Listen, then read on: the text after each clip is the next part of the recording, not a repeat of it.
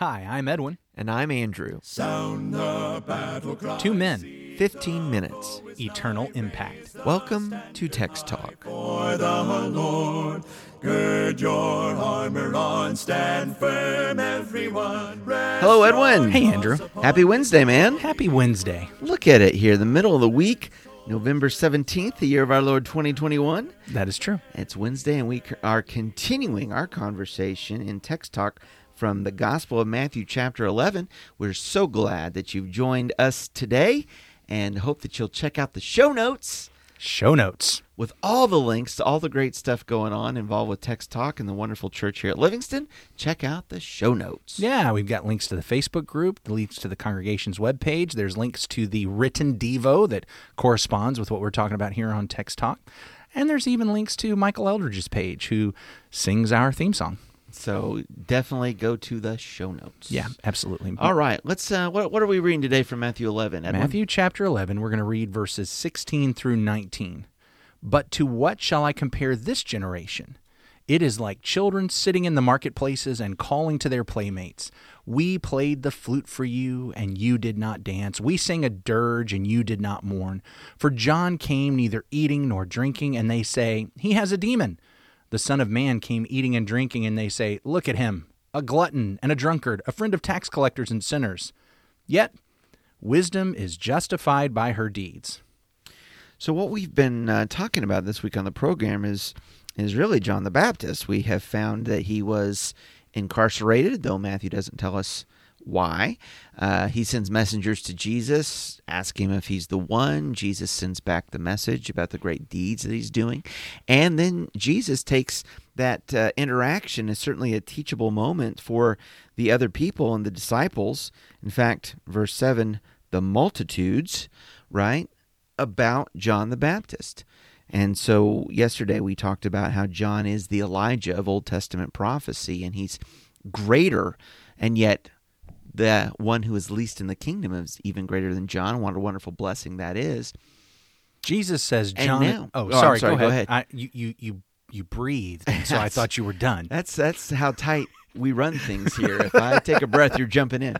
I did breathe, but I was breathed to say that after talking about John, now the other side of the coin is let's talk about the people. Let's talk to these multitudes about how they perceive John and how they're looking at Jesus and receiving him at the same time. My turn. Okay, hang on. Let me take a breath. You want to hand me the wand of talking? Or Now I'm ready for it. yes, I remember years and years ago that you and your wife and my wife and me were all in a nice little marriage couples class together, and I think, didn't we talk then about having like a stick that you would pass back and forth with, okay, now I'm done talking, now you can talk. Yes, the talking stick. We need to, maybe we need to do that here. I don't know. Yeah. Okay, sorry about that. So Jesus says that John is the greatest.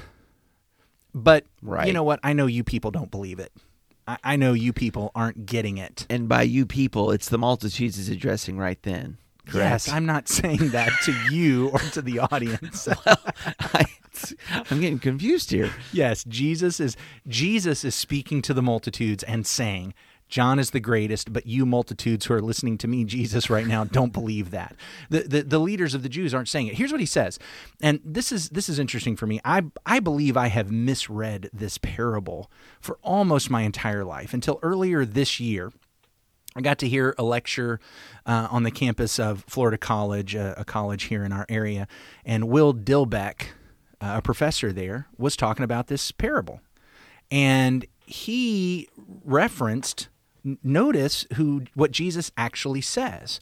To what shall I compare this generation? This generation is like children sitting in the marketplaces calling to their playmates. Mm-hmm. In other words, the direct comparison is to the children who are calling out. Yeah. Now, look, I want to be completely clear. Brother Dilbeck pointed out that he's not sure that he can say definitely that's the comparison. He left it open that maybe Jesus is comparing to the ones who are listening.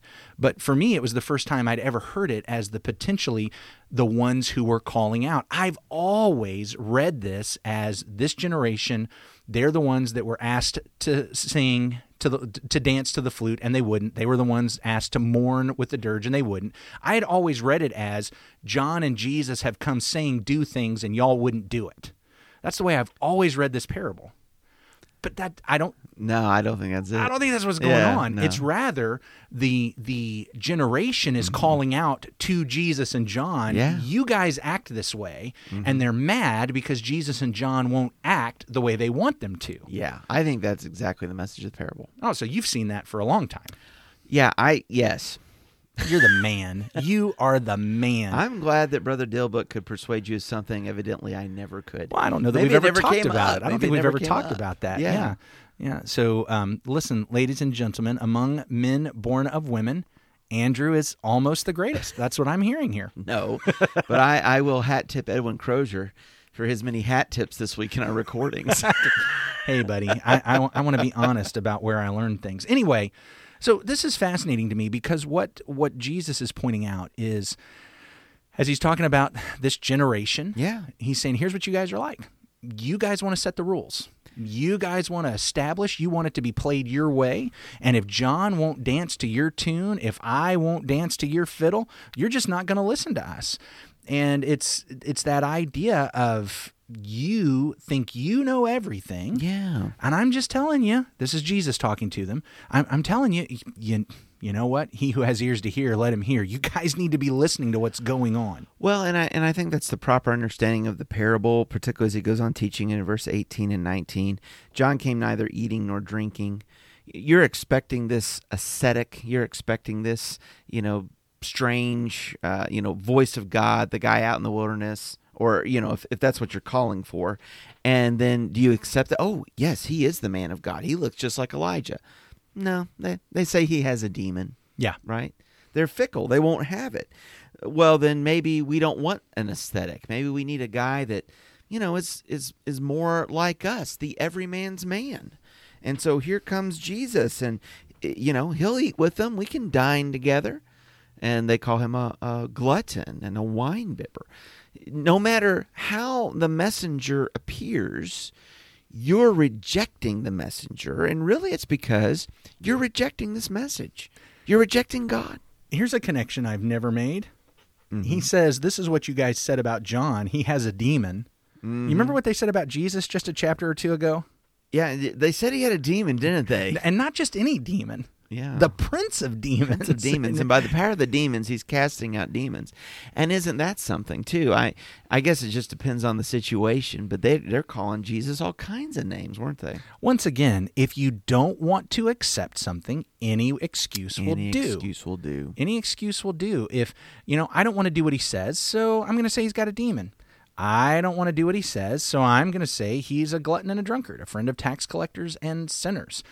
Here's the thing that concerns me about this, just thinking about us today. Mm-hmm. If people won't listen to someone because they'll make up things, if they'll make up things so they don't have to listen to someone, you know what? I've got to be really careful about if I actually give reasons.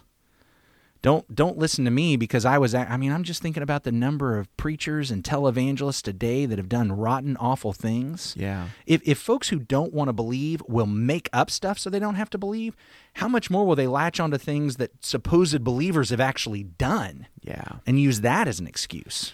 One of the things that I think about, and I want to take as a warning in reading this, was, okay, these messengers weren't coming and lining up exactly with the expectations of the person, of the crowds, the multitudes. But does that mean they weren't God's messengers? Does that mean they weren't speaking truth?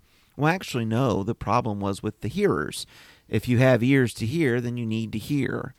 And how often maybe I have a kind of a prejudicial eye about somebody. I don't give full weight to their words because, this person isn't, what's the old saying? I'm not good looking enough for LA. I'm not smart enough for New York, right? Okay. Right? The different kind of messengers, and they just don't stack up to, in our mind's eye, what a speaker ought to be or what a leader ought to be. But if it's God's word, if it's God's message, then that's what we need to hear. That's what we need to heed. Here's one of the things I like about this, especially in making an application for you and me, for any of us today, is that what Jesus demonstrated is God's people they don't play the game by the world's rules. Yeah. The generation, the world, the culture, the society says this is what you're supposed to be like. And neither John nor Jesus said, "Oh, let me cave, let me live your way, let me conform to your rules." Yeah. I don't play the game by your rules. I play the game by God's rules. I've come in to do God's job, to do God's work. I'm going to do it God's way. This is what God wanted John to do. This is what God wanted Jesus to do, and they were going to do it. So you had dropped the word a little while ago, parable, with verse 17. Mm-hmm.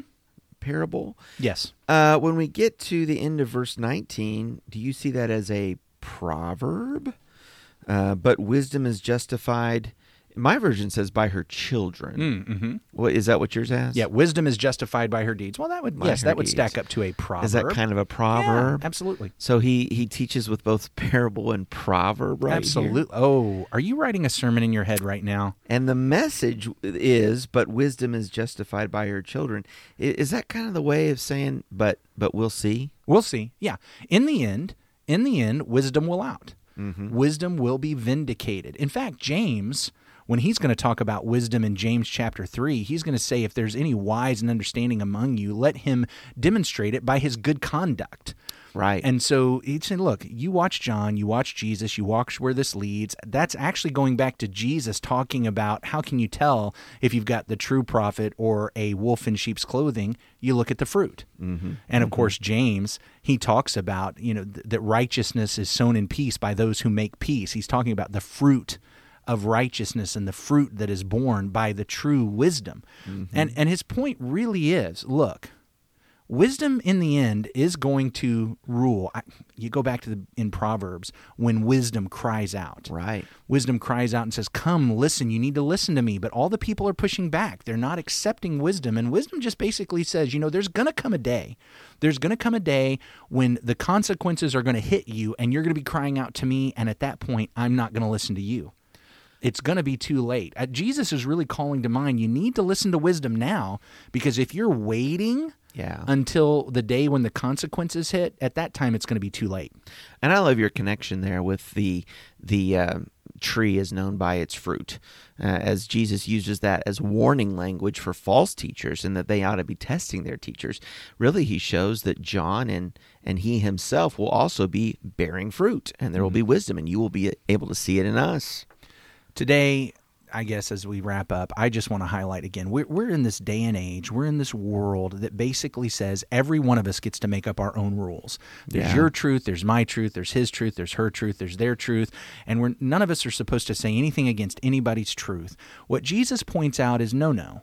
There is truth. There is the truth. There is capital T truth. Amen. And it belongs to the Lord. Mm-hmm. And if we are going to follow in the footsteps of Jesus and of John, and of all those who are truly the disciples of Jesus Christ, we are going to play this game by the rules of the truth, by the rules of true wisdom that comes from God. We're not going to substitute my desires and my wants and my preferences for what is really truth. We don't play the game by the world's rules. Amen. Thank you so much for joining us for Text Talk today. Again, check out those show notes. Send us an email, texttalk@christiansmeethere.org. Let us know what you're learning from the program, and we're going to have a word of prayer. Our great God and Father, we thank you, Lord, so much for this day. We know, Father, that we can be fickle. It seems like such is the way of men. And we pray, Father, that we might be humbled in reading the Scripture today and not repeat the errors of those who've gone before us and the contemporaries of John and Jesus so long ago, but that we, Father, might realize that Jesus is the way, the truth, the life, that there is wisdom and there is truth, and it is all there in Christ. And, Father, we can be confident in that and learn it, and know it, and love it, and obey it. Father, we have ears, and we pray that you'd help us to hear. In Jesus' name, amen. Amen. Thanks for talking about the text with us today. I'm Edwin Crozier, and I'd like to invite you to join the Christians who meet on Livingston Avenue in Lutz, Florida this Sunday for our Bible classes and worship. You can find out more at christiansmeethere.org. Check out our daily written devotional that goes along with today's episode. You can find a link for it in our show notes. Michael Eldridge sang all 4 parts of our theme song. You can get more from him at acapeldridge.com. Please remember to subscribe, rate, and review Text Talk in your favorite podcast app so others can find it and learn about it more easily. Have a fantastic day. Steady, pass the word along. Onward, forward, shout aloud, Hosanna. Christ is captain of the mighty throne. Talking about my generation. Boy, that was terrible. Here it is, November 18th, the year of our Lord 2021. And we're on Text Talk having a conversation about Matthew chapter 11. What date did you just say? November 18th, 2021? November 17th. Well, it's a good thing we did that. It's Wednesday, November 17th, the year of our Lord. You do it now.